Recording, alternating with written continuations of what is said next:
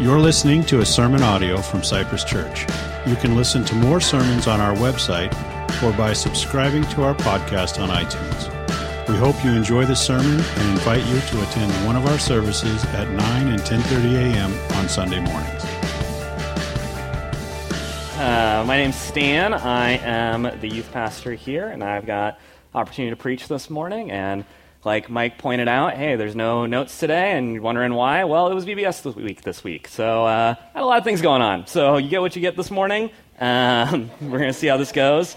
We are going to be in Psalm 77. If you want to turn in your Bibles there, if you need a Bible this morning, you can raise your hand right now, and an usher will bring you one, hopefully. And I see no people moving, so maybe not. We're going strong already. All right, so those Bibles, though, you can just leave them in your seat when you're done, and we'll pick them up and deal with them later. If you're someone who doesn't own a Bible and would like a Bible, we have those available for you at the welcome desk, ones that haven't been touched by a million people who have come through the church, and so those are yours to keep and do what you want with, hopefully read. That's the hope there. But we are going to be in Psalm 77 today.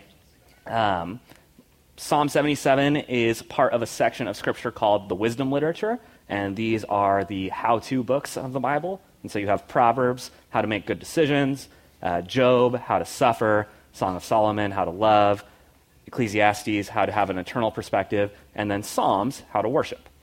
And when you think of that word worship, you probably think singing, but worship is more than that. Worship, as the Bible defines it, is us responding to the thing that we value most.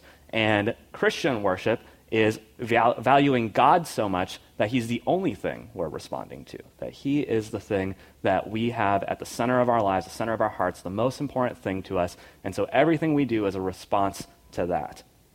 And so because the Psalms are the how-to books, they give us examples of how to worship God, how to relate to him, how to praise him, how to interact with him, and how to struggle with him.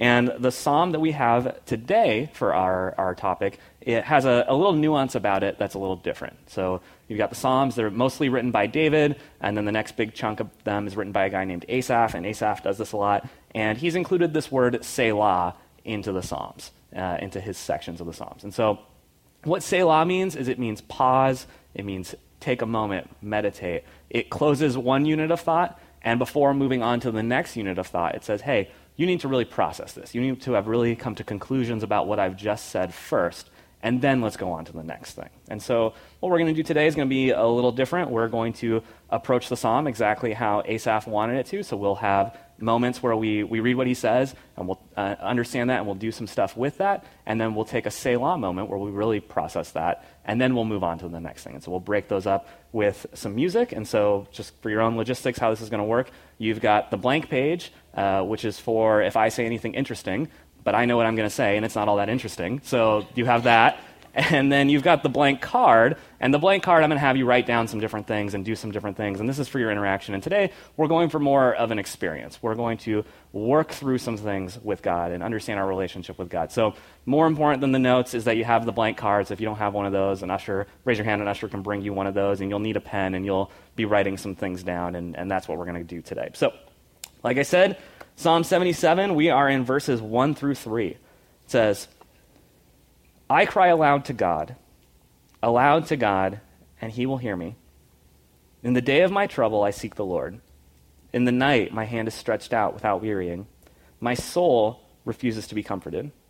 When I remember God, I moan. When I meditate, my spirit faints. Selah. And so where we find Asaph in his opening lines is he is frustrated with God. His feelings towards God is that he is angry with him. He is frustrated. He is upset. He is not handling things well. It talks about him groaning and moaning towards him, and the description there is that it's this aggressive, guttural just reaction towards God. He is just upset, and he is working through these feelings towards God that, normally we talk about, a relationship with God is life-giving and it's a blessing, all this kind of stuff. And Asaph is saying, no, my relationship with God right now is life-taking. It is sapping the energy away from me because I'm so upset at him and I'm so frustrated with him and I'm not coping well. And what we want to do with this, and the thing that we want to ask ourselves, is what is our feeling towards God? How are we relating to God? What do we think about him? What do we feel towards him? And when we have these times where we're frustrated or we're upset or we are angry or whatever it might be, how do we work through that? And so are you walking in this morning angry at God? Saying, why are you putting me through this? Why is this my burden to bear? Why is everyone else getting a pass except for me? When is it my turn to get a break? Are you walking in this morning just full of doubt? And you're saying, do you really hear me? Do you really love me? Do you really plan on answering my prayers? Do you really even know what's going on or how I'm struggling? And you're doubting whether God is even there for you. Are you walking in just worn out? And you're thinking, thrive and be excited. I'm just trying to survive. Like, I've barely got my head above water. I'm just trying to make it to the end of each day and hope that I've still got enough energy to get up in the morning. Maybe that's what you're walking in with. Or maybe you're walking in just feeling numb and empty. Next Sunday will be a year since my mom died. And that season of life that immediately followed, I would say that my prevailing feeling about myself was just hollow. You feel like a shell. You just feel empty. You're existing through a lot of things, but you're not really in any of those things. That's the feeling that happens after a cancer diagnosis or a death or a breakup or whatever it might be. Maybe that's where you're at this morning. And we want to ask ourselves, what are we feeling towards God? And then what do we do with those feelings towards God? And these feelings, they might be the general trajectory of your life. They might be the way that your life is headed, and you've always been doubting, or you've always been angry with God, or you've always been upset about something, or you've always kind of had this prevailing feeling of doubt, or unable to really comprehend how God could be, say he's one way, and yet your life looks this way. Or they could just be an aspect of your life right now. If you've been in the church a long time, you probably say, well, yes, I love God, but man, I am really frustrated that this keeps happening. I'm really frustrated that I can't seem to get ahead. I can't see, we're trying to save up for the emergency step of our baby steps and then move on to our next step. And every time we get step one done, then we have an emergency and then we're set back again. Or, we're always trying to get, out of an apartment and into a home, and there's always a setback, and that's why we can never get into a home. Or we are stuck in this dead-end job, or we are always having problems with our kids. Whatever it might be. You might, as a whole, know that you love God, but there's something going on in your life that is frustrating you, and you're saying, God, why aren't you doing something about this? Why aren't you making progress? Why aren't you answering prayers? Are you really there? Do you really care? Do you hear me? And so what we're going to do in our first Selah moment, and I don't want you to write anything yet. We're going to do that when the music starts playing. But I want you to complete this sentence. I'm blank with God because. I'm angry with God because I just lost my job. I'm upset with God because he seems to love everybody else except for me. I'm tired of God because every time I pray, it seems like it gets me nowhere. Whatever it might be. And, I've listed a lot of dramatic examples. It doesn't have to be a very dramatic thing. If you're just upset that you drive a 1982 Honda Civic and you're like, God, I just want a car that's newer than the youth pastor. That's all I'm looking for in life. Let's move on up in the, the social world. If that's where you're at, that's fine. It doesn't have to be this huge thing. It just has to be an honest thing. It has to be what you really feel towards him, where you're really at in your heart of hearts, and where you actually are. We're not looking for church answers this morning. We're looking for real answers. We're looking for honest answers. Because here's what you need to know. These feelings towards God are normal. Asaph is a real guy with real circumstances. He didn't just sit down and say, you know what, I'm going to write a frustrating poem today and see what happens with it. He was dealing with some real stuff, and we don't know what that real stuff was, but we know that he is a real person, and these words that he's written are motivated by a real struggle. And he is inspired by God to write those things down. And then God places it in the how-to section of Scripture and says, this is how I want my people to relate to me. This is how I want them to interact with me.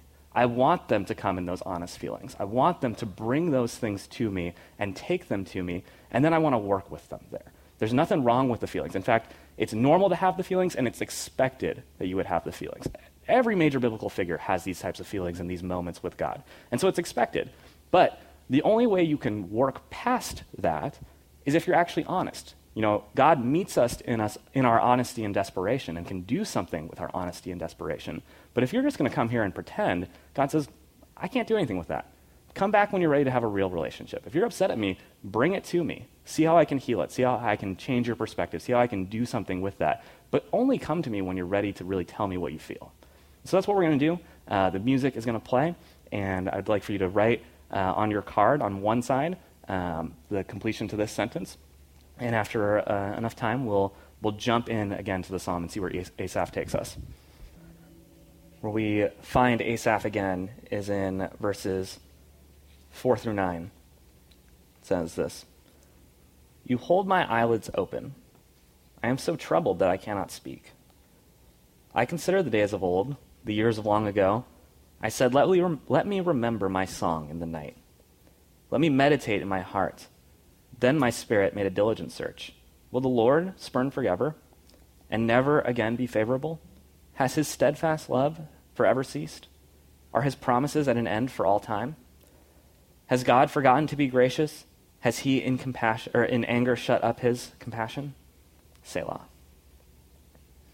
And so where Asaph goes after acknowledging his feeling towards God is he says, I need an explanation for why my life looks the way that it looks.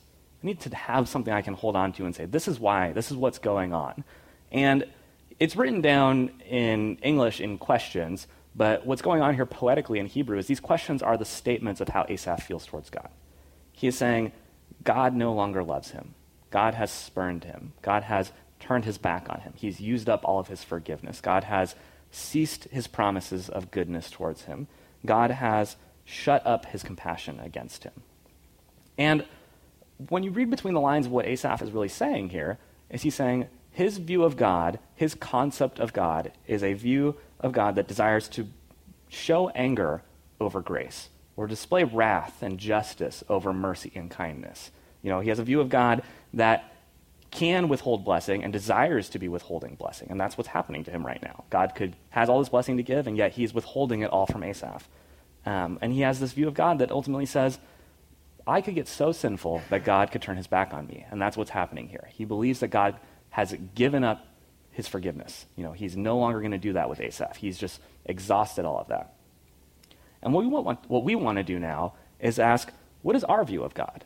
What do we really think about him? Do we think that God has his capacity to turn his back on us? That we could, that's what's happening to us now? That the circumstance you're in is because God has turned his back on you?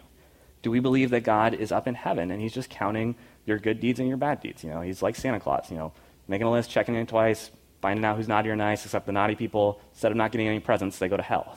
That's the view of God that we have, that he's just up there, or he's just, looking at your life and waiting for you to just, step 1 inch over the line and saying, all right, as soon as they do that, then I'm going to get them. The ground's going to open up, or lightning, or, whatever it might be. Do we believe that he loves other people more than he loves us, or that God's love is not equal to everybody, and that he loves you less than he loves other people? Do we believe that we can do so much wrong that he would want nothing to do with us? That there's a limit, and you've used that limit, and now, too bad, you're just out of luck. Do we believe that he either no longer hears our prayers, or refuses to hear them, or hears them and laughs at them, and just they fall on deaf ears, and he says, I'm not going to do anything about that. I got more important stuff to deal with. What you're praying to me about is not important to me. Is that what we think about God? We need to ask ourselves, what do we really think about him? And not the church answer, the real answer, the answer that's at the heart level, at a guttural level, saying, the reason for my circumstance right now is this. That's what we're going to answer in our next Selah moment. And I don't want you to write yet. We're going to write when the music starts. But I want you to ask yourself, what's your explanation for why you're in what you're in? Do you believe that you are here where you're at right now because God doesn't love you, or he's not listening to your prayers, or he's not doing anything, or he's not powerful enough, or whatever it might be? And even if you know the church answer and you know what you should believe, that doesn't matter right now. We need the real answer. We want to eventually make the church answer the real answer on our hearts, and that's where Asaph is going to take us. But before we can get to that place, we have to acknowledge where we're at already. We have to move from that place of honesty and get met in that place of honesty, and then we can grow out of that honesty into a new perspective, a perspective that Asaph will take us into the next section. So, as the music plays, I want you to answer this question on the other side of your card. We want to enter back into the psalm, and if you're still writing, that's okay. You can just listen along. It says this in verses 11 through 15. I will remember the deeds of the Lord. Yes, I will remember your wonders of old. I will ponder all your work and meditate on your mighty deeds. Your way, O God, is holy. What God is great like our God? You are the God who works wonders. You have made known your might amongst the people. You, with your arm, redeemed your people and the children of Jacob and Joseph. Selah. And so where Asaph takes us now is he says, I need to recognize that my previous concept of God, my previous thoughts about him, are flawed. They're inaccurate. They're not really what God is like. It's a view of him that I've created about him, and I've been frustrated out of that view. But it's not really what God is like. And so what I need to know is I need to know what God actually is. I need to know how he relates to his people. I need to know how he actually is interacting with me. And the place that he turns to, he says, let me think about how God has worked with his people. Because my version of God is just created out of my head. I am a sinful being, and I've created this false notion about him.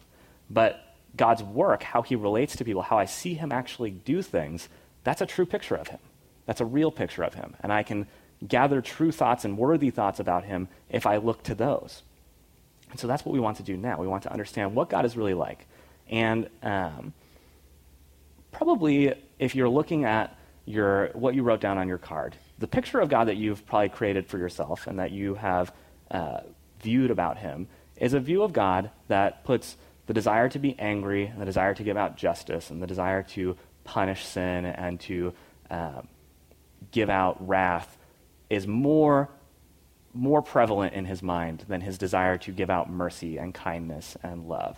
And you have a view of God that gives out blessing begrudgingly, and it has to be coaxed out of him, and he's waiting to catch you when you do things wrong, and there's never anything good enough for him that you can do, and you're always you're working a rat race with him. And the picture of God in the Bible, though, is much different than that. When Adam and Eve sin, and they bring sin into the world, and they bring corruption into the world, and their relationship with God is now separated, God says, I'm going to fix this. They sinned against me. They're the aggressors here. They're the evil ones. They're the criminals in this situation. But I'm going to fix this for them. I'm going to do something about this. I'm going to redeem this situation. And he starts to do that in Genesis, most specifically, or kind of the plan starts moving along a little bit more prevalently with this guy named Abram, who eventually gets named Abraham. And he says to Abraham, I am going to make you a great nation. I am going to give you a land to call your own. I'm going to give you descendants that are going to be more numerous than the stars of the sky. And I am going to use you and your lineage to bless all of humanity. All of the world, all the creation will all be blessed in you.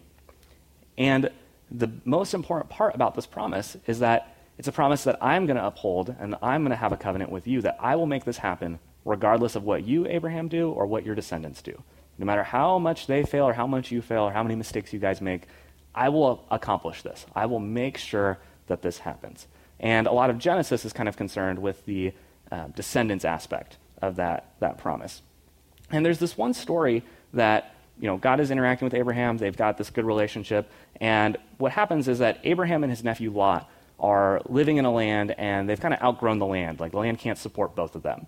And so they decide to separate, and Lot decides to move into Sodom and Gomorrah. And, not the most righteous city in the world, not a lot of praising of Jesus happening there, it's a lot more sin, so whatever. And Abraham stays where he is. And God says, the cry of the wickedness of those cities comes out to him, and now he has to punish those cities. And it's time to send disaster there because their sin is so great. But he says, I want to see what Abraham thinks of this. I'm going to involve him in this process. I want to see what he does as he hears what I'm about to do. And Abraham says, well, God, okay, well, if you wipe out that city, and you wipe out everyone in the city, regardless of what they're like, what if you end up wiping out 50 righteous people along with all the wicked people? What about that? Would you be willing to relent if we could find 50 righteous people in the city and spare everyone for the sake of those 50 righteous people not losing their life? And God says, yeah, I would do that. If we can find 50 righteous people, I'll spare the city. And Abraham goes, probably not 50 available. How about 45? Is that close enough? And God says, yeah, we can do 45. And Abraham says, well, as long as we're already going down, 40 is pretty close to 50, and we can round up, right? Like, is that good enough? And God's like, yeah, we can do 40. But he's not begrudging like I did it. He's like, yes, I will spare the city for 40. And then Abraham's like, well, what about 30? And at this point, you're starting to think, all right, God's a little angry. He's talking about sending lightning at places. Maybe not the best to be standing next to Abraham. But God's like, no, yeah, I will spare the city For 30, 25, yes, 25. What about all the way down to 10? And God says, yes, if you could find me 10 people that are righteous people, I would spare that city. I desire to show grace and mercy so much that I'm willing to endure with an entire city full of evil people if you can find me just 10 righteous people. And the story is to illustrate for us that dichotomy, how much God desires to show his goodness and his grace and his mercy over his anger and his justice and his wrath. Does he have those? Yes, absolutely. But his chief desire is to show the merciful things. But the story leaves us wanting, because the story leaves us at 10, and we're wondering, how low could it have gone? Would God have spared the city for just one righteous person? But then the second question is, where would we even find that person? Where would there be someone's righteousness that was worthy enough that we could say, that person alone makes it worth enduring the rest of this wickedness?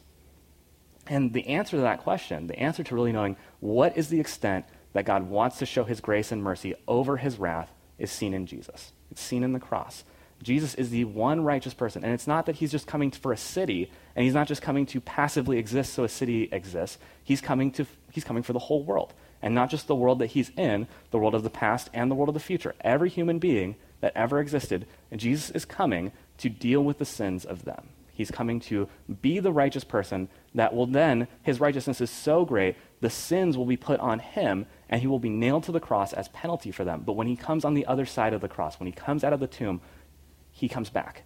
And all that's left is still his righteousness. His righteousness is of such a wonderful quality that all the sins of the world and all the sins that haven't even happened yet are dealt with. They're gone. And then what happens is it goes a step beyond that, because then we, in our state of giving our sin to Jesus, he gives us back his righteousness. We call this imputation. Then what's going on here is that everything that Jesus had now becomes ours. Everything that Jesus had, his righteousness, becomes ours. And now when God sees us, all he sees us as is holy. All he sees us as is Jesus. And what this means for us is that this is the picture of what God's love is like. This is how far he's willing to go. And as you look deeper and deeper into that cross picture and what happens on the cross, you start to realize what God's love is like. And the deeper you go, you start to see this is beyond anything I can comprehend. You'll never exhaust that love. You'll never have to worry that God isn't loving towards you or that he doesn't care about you, because the cross shows, no, he absolutely is those things. And they're beyond what you could even know. And what we have to do then is become used to that. We have to learn to realize that and live in that and become that. And everything that's true about Jesus is now true about us. And so what we're going to do for our next Selah moment is we're going to take communion together. And what communion is a time of remembering what Jesus did for us. As we eat bread to remind us of his body broken for us. We drink juice to remind us of his blood spilt for us. And what happens is, in this time, what we're going to realize is we're going to take our cards that we wrote on, and we're going to take them with us to get communion. And you'll notice that these are these little planters around kind of where the communion stations are and where the people will be. And I want you to leave the card in the planter as you take your communion elements.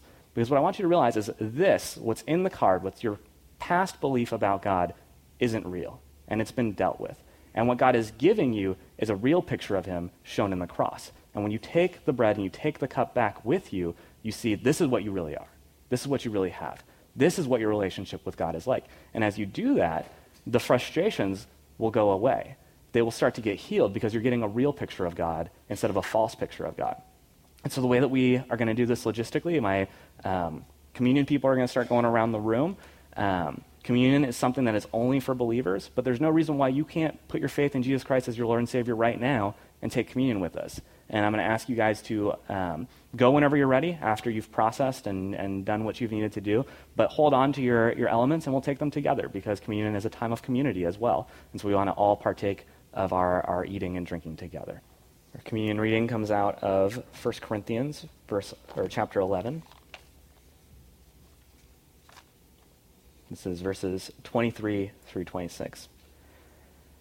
For I received from the Lord what I also delivered to you, that the Lord Jesus, on the night when he was betrayed, took bread. And when he had given thanks, he broke it and said, "This is my body, which is for you. Do this in remembrance of me." Let's eat the bread.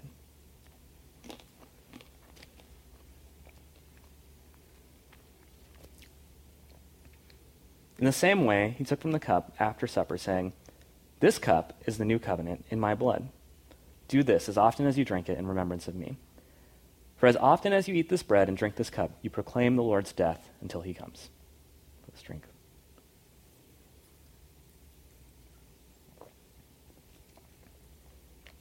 Where we meet Asaph one more time, he's got some parting thoughts for us. We are in verses 16 through 20. It says this: "When the waters saw you, O God, when the waters saw you, they were afraid. Indeed, the deep trembled. The clouds poured out water, and the skies gave forth thunder. Your arrows flashed on every side. The crash of your thunder was in the whirlwind. Your lightning lighted up the world. The earth trembled and shook. Yet your way was through the sea, and your path through the great waters, but your footprints were unseen. You led your people like a flock by the hand of Moses and Aaron." So where he takes us and where he ends it is he says, God is big. God is powerful. God can do crazy, amazing things. The nature that we see is just a glimpse of his power. But his workings are oftentimes unseen. They're hard to discern what's going on. It's hard to know how he's really working. He's getting you to the other side, but you're not seeing how he's getting you there. And he leaves us with this reminder that God shepherds his people. That in the times of frustration, in the times of doubt, in the times of anger, in the times of hollowness, in the times of being worn out, what you need to know is that God is shepherding you. God is taking care of you. God is treating you as he does his sheep. And what does the shepherd do? He takes them where they need to go. He provides for them. He gives them their needs. And the goal of the shepherd is to make the sheep totally and absolutely reliant on him. It's to make them so trusting of the shepherd that they would never think of wandering off. And that is what God is in the business of doing with us. The circumstances that we face, the Bible teaches not everything that happens to us is caused by God, but everything that happens to us is promised to be used by God to create a deeper trust and love of him. God is trying to cultivate those things in us. And we call that deep trust of him faith. The opposite of faith in the Bible's version is sight. That's what we want to be. We want to be sight people. God wants us to be faith people. We want to know the 10-year plan. We want to know all the twists and turns. We want to know what's happening. We want to know what the next step is, and then 10 steps after that. We want to know exactly where everything is going. And God's not interested in making us sight people, because sight people don't rely on him. God's interested in making us faith people. Faith people have to rely on him, because that's all they have. And God is in the business of cultivating that in your life. And the circumstances that you face, while they might not be pleasant, they are going to have that result if you choose to make them have that result. And just to illustrate what God's shepherding is like, I've got a story to share with you guys. So this is story time with Stan now. You can just kind of put your stuff away and listen along. This is for all the kids, So this is from Chronicles of Narnia. If you aren't familiar with Chronicles of Narnia, kind of what's going on here, C.S. Lewis has written these books to illustrate Christian principles to it was originally his children, and they grew up too fast, so his grandchildren, and the Christ figure in the stories is a lion named Aslan. And so whenever you see Aslan, you know that this is supposed to teach me about Christ. And my favorite is called A Horse and His Boy, and this story takes place during The Lion, the Witch, and the Wardrobe, kind of in between the battle and then when they go back home. And the story is about this boy named Shasta. And Shasta has grown up as a slave of a fisherman. And he's not been treated well. He's been treated pretty poorly. And he's never known who his parents were. And one day this soldier shows up to the house, and the soldier says, "Hey, I'd like to buy your slave off you."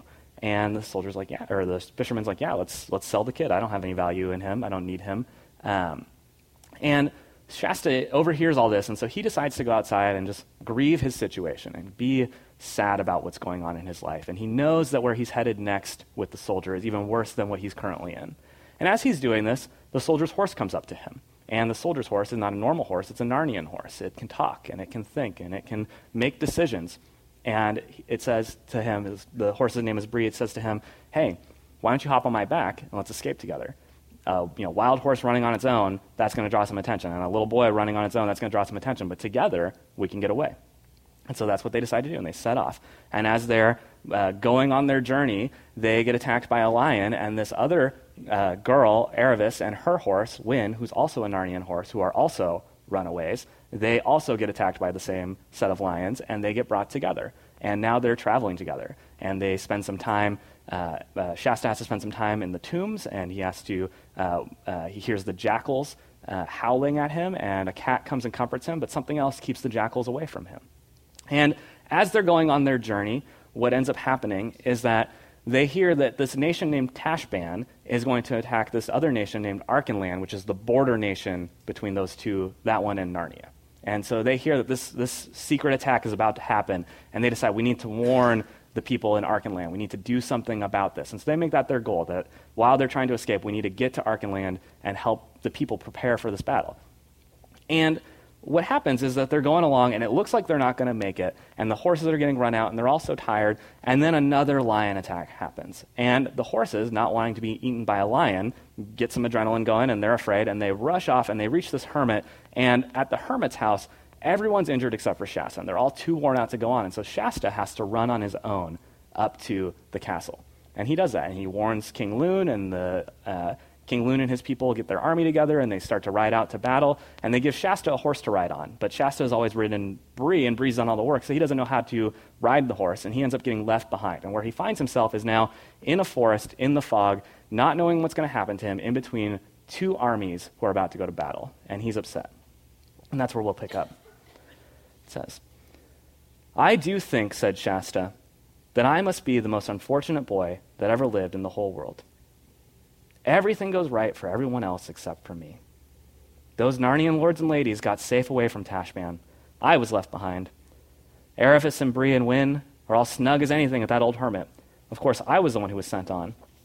King Lune and his people must have got safely into the castle and shut the gates long before Rabadash arrived, but I was left out. And being very tired and having nothing inside him, he felt so sorry for himself that a tear began to roll down his cheek. What put a stop to this was a sudden fright. Shasta discovered that someone or somebody was walking beside him. It was pitch dark and he could see nothing, and the thing or person was going so quietly that he could hardly hear any footfalls. What he could hear was breathing. His invisible companion seemed to breathe on a very large scale, and Shasta got the impression that it was a very large creature. And he had come to notice that the breathing was so gradual that he really had no idea how long it had been there. It was a horrible shock. It darted into his mind that he had heard long ago that there were giants in these northern countries, and he bit his lip in terror. And now that he really had something to cry about, he stopped crying. The thing, unless it was a person, went on beside him so very quietly that Shasta began to hope that he'd only imagined it. But just as he was becoming quite sure of that, there came suddenly a deep, rich sigh out of the darkness beside him. That couldn't be his imagination. Anyway, he had felt the hot breath of that sigh on his chilly left hand. If the horse had been any good, or if he had known how to get any good out of the horse, he would have risked everything on a breakaway and a wild gallop. But he knew he couldn't make that horse gallop. So he went on at a walking pace, and his unseen companion walked and breathed beside him. At last he could bear it no longer. "Who are you?" he said, scarcely above a whisper. "One who has waited long for you to speak," said the thing. Its voice was not loud, but very large and deep. Are you a giant?" asked Shasta. "You might call me a giant," said the large voice, "but I am not like the creatures you call giants." "I can't see you at all," said Shasta, after straining very hard. Then, for an even more terrible idea had come into his head, he said, almost in a scream, You're not something dead, are you? Oh, please go away. What have I ever done to you? I am the unluckiest person in the whole world." Once more he felt the breath of the thing on his hand and his face. He said, "There, that is not the breath of a ghost. Tell me your sorrows." And Shasta was a little reassured by the breath, so he told how he had never known his real father or mother, and had been brought up sternly by the fishermen. And he told the story of his escape, and how they were chased by lions and forced to swim for the rest of their lives, and of all the dangers in Tashban, and about the night among the tombs, and how the beasts howled at him in the desert, and about the heat and thirst of their desert journey, and how they were almost at their goal when another lion chased them and wounded Erebus, and also how long it had been since he had eaten. "I do not call you unfortunate," said the large voice. "Don't you think it was bad luck to meet so many lions?" said Shasta. "There was only one lion, but he was swift of foot." "What on earth do you mean? I just told you that there were at least two the first night." "There was only one, but he was swift of foot." "How do you know?" "I was the lion." And as Shasta gaped open with mouth and said nothing, the voice continued, "I was the lion who forced you to join with Erebus. I was the cat who comforted you among the houses of the dead. I was the lion who drove the jackals from you while you slept. And I was the lion who gave the horses the new strength of fear for the last mile so that they should reach King Loon in time. And I was the lion you do not remember, who pushed the boat in which you lay, a child near death, so that it came to a shore where a man sat, wakeful at midnight to receive you. The picture of the lion is the picture of what God shepherds us like. And it may be painful at times, and there may be unexplained reasons at times, and there may be things that we don't understand. But the lion is always taking care of us. The lion is getting us where we need to go. The lion is taking us to a place where we learn to trust and rely on him. And the things that are painful and the things that are frustrating, the things that are hard to go through, he's in those as well. And he wants to give you a bigger picture of himself and a bigger picture of his love so that you only understand him as that. And you realize, hey, all of this might hurt. All of this might be hard to go through. But I know he's going to use it for me, and I know that ultimately he's going to wipe away all those tears. What we're going to do now is we're going to worship about that. We're going to respond, and we're going to celebrate that that's the God that we've been invited to a relationship with. But we also want to recognize that a lot of us are dealing with some stuff. So what we're going to do in this time of worship is we're also going to take time to pray. And some people are going to make themselves available for you to pray if you need that. Because it's one thing to hear, but this is a journey. It's a process. It's not something you can do on your own. You need people in your life. You need people praying for you, but you also need friends. You need mentors. You need people who can encourage you and steer you along the right path. And we want to start that with you with prayer, but we also want to get you plugged in somewhere where you can get the help that you need. And so just kind of the way this will work logistically, if everyone could stand on up, and if my prayer people could go where they're going to go, and this just makes it easier for everyone to move around, let's pray. Lord, we thank you for who you are. We thank you that you allow us to be frustrated with you. Thank you that you allow us to process hurts and pains and doubts and things like that, Lord, that you're not a God who expects us to not have those things, but that you desire us to heal those things, Lord. And you desire to give us more of yourself, that we might realize that all you have for us is love, as seen in the death of your Son. Help us to know that on a heart level, Lord. Help us to know that it not just is the answer in our head, but as the answer on our heart that we live and respond out of. In your name, amen.